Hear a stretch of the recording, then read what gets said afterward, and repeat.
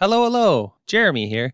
Welcome to the Special Needs, Special Families podcast, where we raise awareness of the special needs community through interviews with families about life with children who have special needs.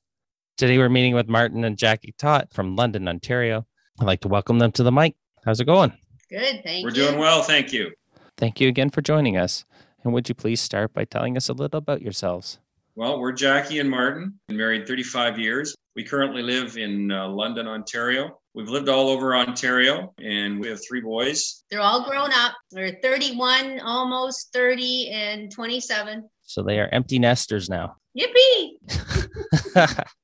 So they have 2 sons named Mark and James, the second oldest and third oldest, right? That's correct. And they have a condition which is not very common at all. Would you please explain what the name is and such? Sure. It's called Hereditary Cerebellar Ataxia. The back of the brain is too small. The cerebellum controls balance and smoothness of movement and some speech. They also have nystagmus, which is an involuntary eye flicking movement. These signs were worse when they were younger. They have never walked. They reached their milestones, but much, much later. I think James finally learned how to clap when he was about 18 months. Probably didn't sit up well until he was about a year old. And we have an older son, Jonathan. So I know you're not supposed to compare kids, but I was telling the doctor, well, Jonathan sat up at 6 months. Why isn't James sitting up? So that kind of started the ball rolling on watching James. And somebody asked me at church, what's wrong with his eyes? And I just kind of assumed, well, everybody in the family had glasses. Well, all 4 grandparents wore glasses. Martin and I both wear glasses. So we ended up going to an eye doctor, and he explained about the nystagmus. And then we went to a pediatrician, and he said there was something wrong neurologically, and I didn't know what that meant. So then we started going to sick kids to see a neurologist. And 2.5 years later, Mark came on the scene. And when he was about 4 months old, I noticed his eyes were flicking. And I just about went through the roof. That started the genetic part of this. This is a genetic condition. Both Martin and I are carriers. Somewhere in our history, somebody had this. But we have no clue who. We have no idea if it was my 44th great grandparent or we have no idea. Yeah. But somewhere in our genetics, this popped up. And we both have the same genetic strain that's defective. We both have the same genetic defect on the same gene. Jonathan is a carrier, but he doesn't have the condition. So both Mark and James, they had some speech problems, definitely the eye problems, completely the balance problems, but personality-wise, they are spot on. James has been a flirt since day 1, and Mark has been a little brat since day 1. Mark is still mischievous and comes out with the best one-liners. Cheeky. Very cheeky. And James is huggy, mushy, lovey with everybody. So their personalities in that sense were not affected at all, but physically they were very, very affected. So having 2 in wheelchairs was quite a challenge for transportation and all that kind of stuff. Right. Yeah. And that would be, most people used to, if they got a wheelchair van, it's so they have 1 spot for a wheelchair, not 2. I could see that not being the norm and definitely make things more difficult. Just as a recap, what they're clarifying is that a part of the brain is a bit too small and that affects their balance. That's one of the biggest things, yes. Balance and control. So that's why they haven't walked. It's not that they physically can't stand up and walk on their own 2 feet. It's the fact that they can't stay up. Yeah, and in actual fact, they can walk along something. They have the strength to walk along a railing or a wall or furniture or whatever, and always have been able to do that. They just can't walk freestanding. And now over the years, because they don't walk, the ligaments in their knees have tightened and they can no longer straighten their legs. So when they do walk, they walk with their legs bent at an angle because the tendons in the back of the leg have tightened. That's interesting. So I would have thought that when they sleep, they'd be straight out and that would keep it stretched a bit, but no. No, not the case.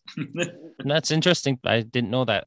I've met Mark and James, and I can attest to their personalities. They were a lot of fun to be around. And I would look forward to getting to see them at some point in time again. They brighten your life. So what are some of the difficulties? You mentioned one there, having two people in a wheelchair and for transportation aspects. Obviously, if you have one person in a wheelchair at home, I would expect you've already fixed up the home to handle a wheelchair, right? I'm sure there was a bit of adaptation there, but then when the second one comes along, you've kind of already made some of those changes. When it was confirmed Mark had the same thing James did, we actually moved from a 3-bedroom semi in Bradford to a fairly large bungalow that we could make accessible in Alliston. We had to move to a bungalow because I was carrying them both up and down the stairs at the same time. And I thought if I ever fell, all three of us would be in a big trouble. Yeah. So there was the move and, ripping out a garden so we could put in a wheelchair ramp. So a lot of physical adaptations. For the wheelchairs, we used to squish up their wheelchairs and put them in the back of an Aerostar, which was very cumbersome for me because I'm so short. And if we were going out again, I would just carry them in the house instead of taking out the wheelchairs and unloading everything. So physically, for me, it was a lot of work, which in hindsight has probably caused some of my health conditions. I think remembering back to when the boys were 4 and 5, I started noticing how different they were from all their friends. When you're 1 and 2 and 3, everybody will get down on the floor with you. And then all of a sudden, their friends wouldn't play with them the same way they did a couple of years earlier. There was a larger change in how people reacted to them. So fast forward to when they were teenagers and somebody would actually come in and sit on the floor with them, I was really impressed with how people would treat them. It is a spectacle looking at one family with 2 in wheelchairs. A lot of people thought we were a group home. What group home are you from? Yeah. So some of the reactions were people staring and that kind of stuff. And I think that actually bothered me more than them. They just kind of, but because I'm the mom, I was more hurt that people were staring at my babies. I remember when they were really little going to baby showers and everybody else had perfect babies and I had broken babies. As a mom, a young mom at that point, that was hard. I mean, That is so long ago. It's easy to talk about it now. But if I had to talk about that 28 years ago, I couldn't. No. It was just too fresh and too painful.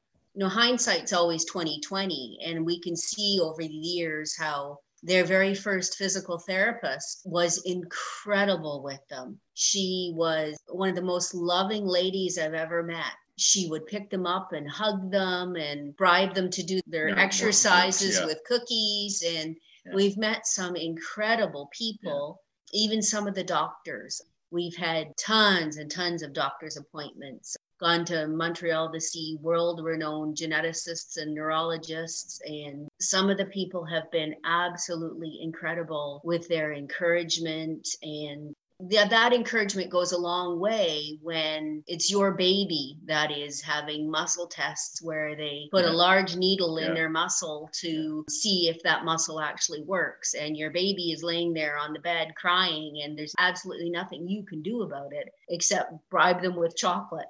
I feel for you there. Yeah. When it's your baby, it's completely different. It's a part of you. And as a mom, that's all I ever really wanted to be, was a wife and a mom when I was a little girl.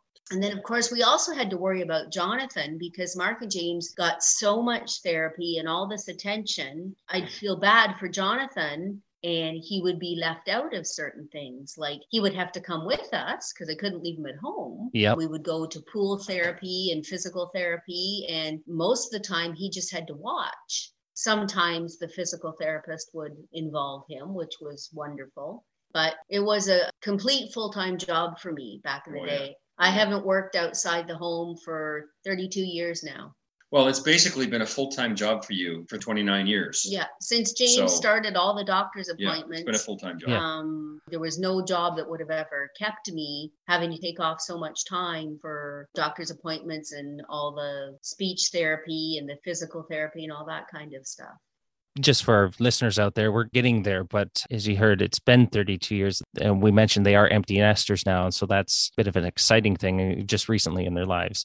So we're definitely going to be touching on that. But I just want to interrupt here for a moment because there is so much to unpack and just a little bit you've talked there. You're just brushing over so many things because you've been parents for so long. And there's everything from dealing with the people staring at you. As the kids, I'd see them, they grow up with it. It's not a big deal. They get used to it. Obviously, for you, it's something new and you're more aware of the difference. And for listeners out there, that's something to try and be mindful of. I understand it's a difficult thing because if you stand out, you stand out. It's going to attract a certain type of attention. But at the same time, I would say that we need to try to be sensitive about what the other person's going through. And if you're just assuming like the group home thing, that's hurtful. Not intentional. It's one of those types of hurts that happens lots of times unintentionally. An interesting comment on the staring, because James and Mark, they knew what they had and they weren't shy. So if, for instance, we were in the mall, in a food court or something, and there's a child on the next table or two tables over staring, we say to James, go roll over there and say hi. So he'd roll over there and say hi. And they just they didn't know what to do.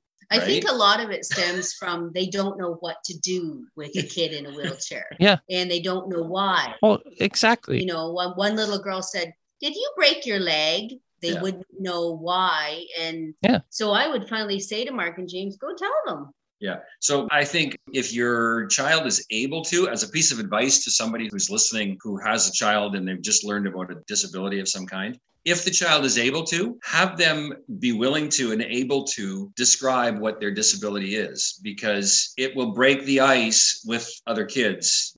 Yeah, you're still going to get stared at. That's inevitable. But if you can then go over and say, hey, how are you? My name is, you know what I have? Or do you want to know what I have? Or, something along that line.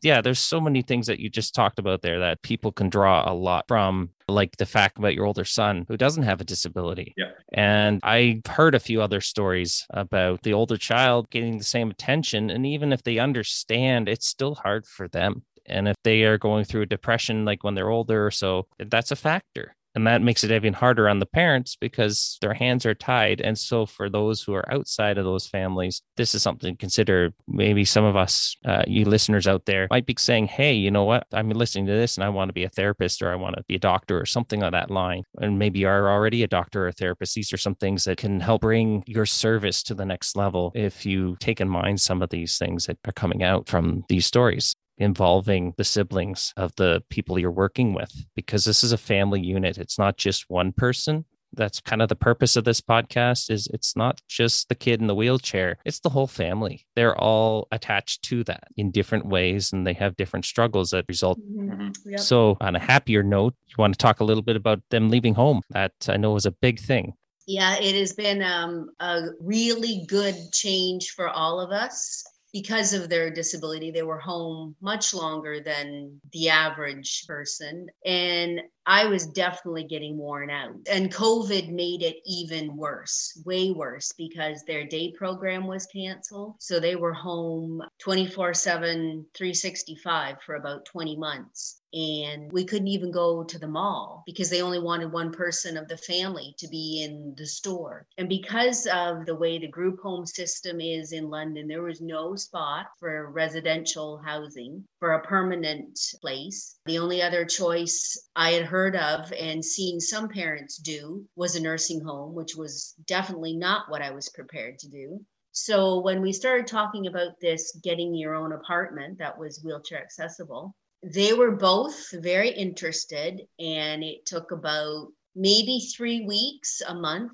before they found their own, sort of. I think it was a little lonely in terms of how quiet it was with nobody around. I still went over every day for probably a month and a half and then started taking a day or two off a week. But they have done really well. And it was never that they didn't know how to do dishes or how to make a cup of tea. They couldn't hear because our kitchen's not wheelchair accessible. They can get in our house, but the rest of it's not really perfect for them. So their apartments are small, but wheel right up to the kitchen, wheel right up to the sink. They can make their tea in the sink in a big mug. They do their own dishes. They can roll right over to the microwave with their bowl on their lap. They have done really well. They still enjoy our company. We go over probably a couple times a week now. We did have 2 workers one night a week each to do supper with them, but that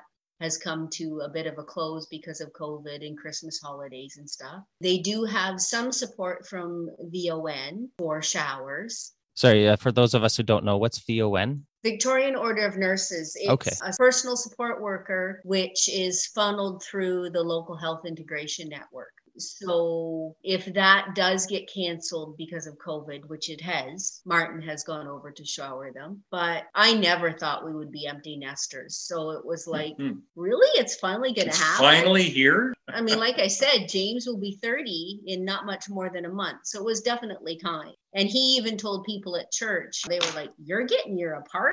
And he would say, well, I'm almost 30, you know. So timing was really good. And I wanted to get this done while I still had some energy and years left to be able to go over and help them cook or whatever. We still take some meals over, but it has been a really good change for all of us. When I was contacting them for this interview and they told me this, it made me very excited because I knew how big of a thing that was. In fact, I probably don't understand how big of a thing that it was because I haven't had to live through it all.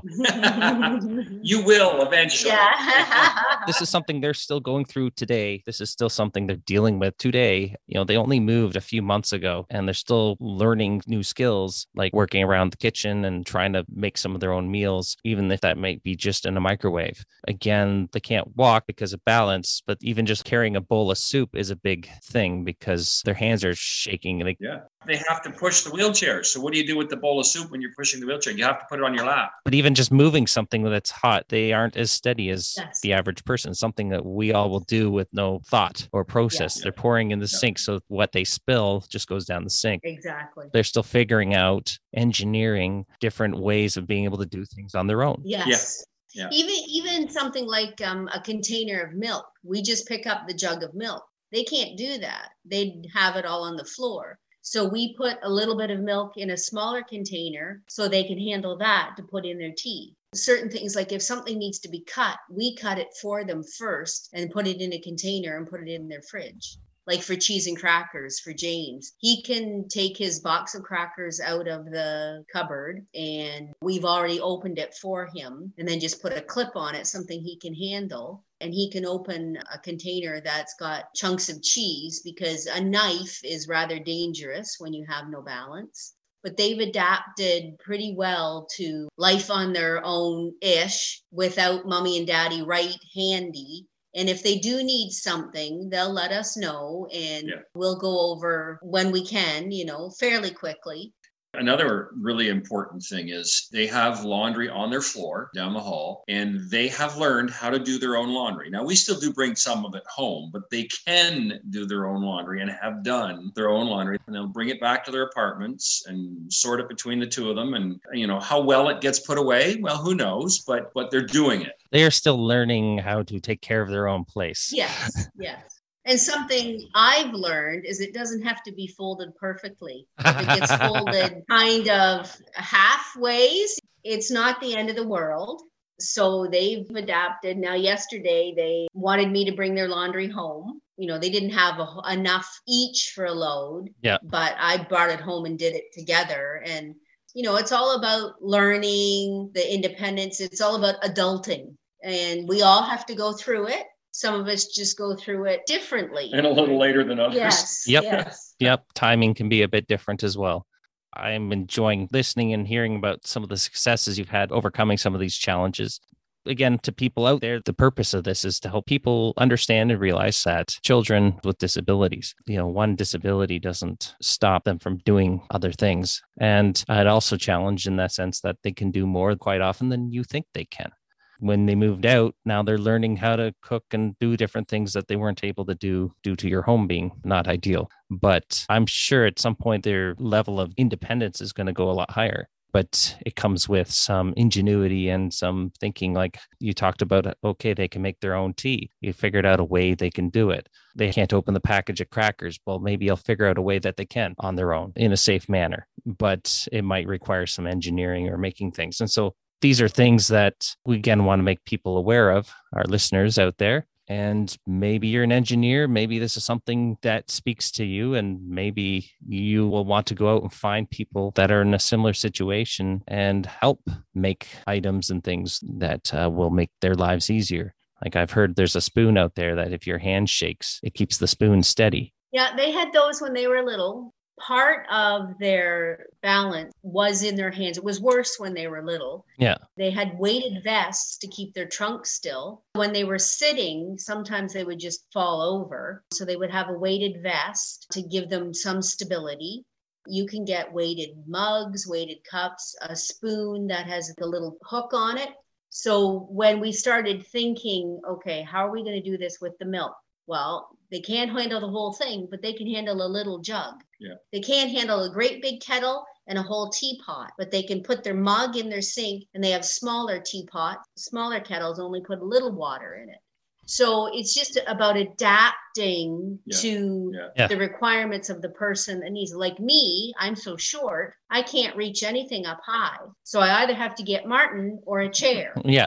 So we all need help in something, different ways. right? Yeah. Exactly. You were talking about the jug. I was just thinking, well, what if they had one of those containers in the fridge with a spout on the end? And so you put the milk into that container for them, and then they've got a week's worth of milk, and they just have to take that jug that they use to carry it in, and they can push down on the lever, and boom, it fills the amount they need. And then that way you're not filling up the jug every time for them. Just little things like that can reduce how much help is needed. So as we look to close out this interview, what is one piece of advice and or encouragement that you have for others facing the unknowns of dealing with someone with special needs, whether that be parent or whoever? So I would say surround yourself with a couple of people who know you and how you're feeling before you even say a word. I had 3 or 4 really good friends back in the day. They could just look and tell if I was doing okay. My one friend, Lynn, who has unfortunately passed away, we were really close when our kids were all little. Her youngest daughter is just a month older than James. So they were in the nursery at church together. And her and James are still really close. Lynn was really supportive in all the trips to sick kids, and had another really, really good friend, Muriel, who would just come over and take one of the kids out of my arms. Like, I didn't have to say a word. She knew exactly. I think finding a friend at church or wherever you meet friends, a grandma. Martin's mom was incredible. When I first heard something was wrong, I called her and she prayed for us right on the phone. Martin's mom was one of my best friends. So I had a pretty good support system. Try and find some friends. You'll only have a couple, probably friends, that can just look at you and say, you know what, you want to go out for coffee? Or can I take the boys for a day? Or Lynn would come over and do my dishes. Things like that. It's so important to have some kind of support. And because James and Mark's personalities are so fabulous, people were drawn to them. One little boy at camp, this little boy said to me, I never knew a handicapped kid could be so much fun.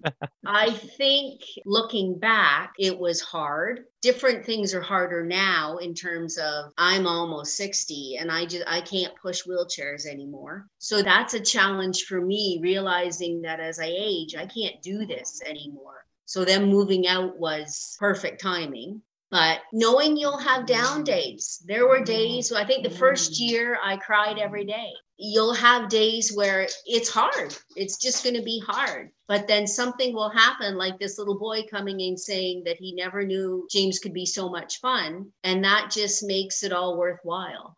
Martin and I believe in a really big God. And that, for us, our faith has been incredible. Most people at our churches have just gone crazy over Mark and James. Mark and James greet at our church, and when we were allowed to hug pre-COVID, everybody was hugging them.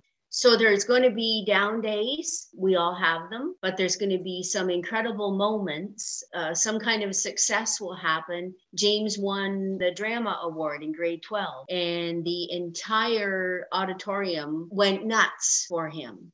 And I mean, I'm available to talk to. If you are a brand new mom and something is going on, I would be more than happy to talk to you, because I remember how much hurt I felt when something was wrong with my baby. But I'm years past that, and I can see the fabulous things that have happened in Mark and James' life. So I would just say, be prepared for the down days, but bask in the glory. When Mark finally learned how to go on the potty, the entire town of Alliston heard us cheer. So celebrate even the little things. Mark finally learned to tie his shoes when he was 17, and all of London heard us. It's those kind of things. I mean, normally you celebrate happy birthday, but for certain things with a special needs kid, you go beyond and really celebrate those milestones. I think it has a lot to do with what you put in, you will get out. And for the average kid, learning to tie shoes or go on the potty, while it is a milestone, it's not so much what they haven't done, it's what they have done given their abilities. And that's a context thing that I think all of us as parents have to remember, because every kid is different and you have to challenge them according to their capabilities, essentially. I would add one more thing, and we've been talking about the small victories. Yes. I went back to school when I was in my 40s to become a teacher, and most of my teaching has actually been in special education, working with students with developmental disabilities. And I would say that the small victories, the micro learning, is what we have to celebrate as teachers. But as a parent with a child with whatever disability you're dealing with, it's those small victories, those micro gains that you celebrate. I had a student this fall who tied his shoes. I'm in high school now, tied his shoes for the first time. And he's not physically disabled. He just never could get it. Should have seen his face when he tied his shoes for the first time. So as a parent, look for those mini victories. That's what you need to do. I appreciate that, Martin. Again, want to thank you both for having come on this podcast. We've learned a lot. I wish everybody could get to meet Mark and James, because they just brighten your life. I want to thank you again. Thank you. Thank you. If you've made it this far, I want to thank you for listening, and I hope you were blessed by what was shared today. I look forward to bringing you another guest next Monday to share their wisdom and experience. If you are in a family with a special needs member, please reach out to me. I'm on the lookout for more interviewees and would love to be given the opportunity to chat with you. Also, if there's some new moms out there who would like to take Jackie up on her offer to contact them, please contact me via the email in the description below. Goodbye for now.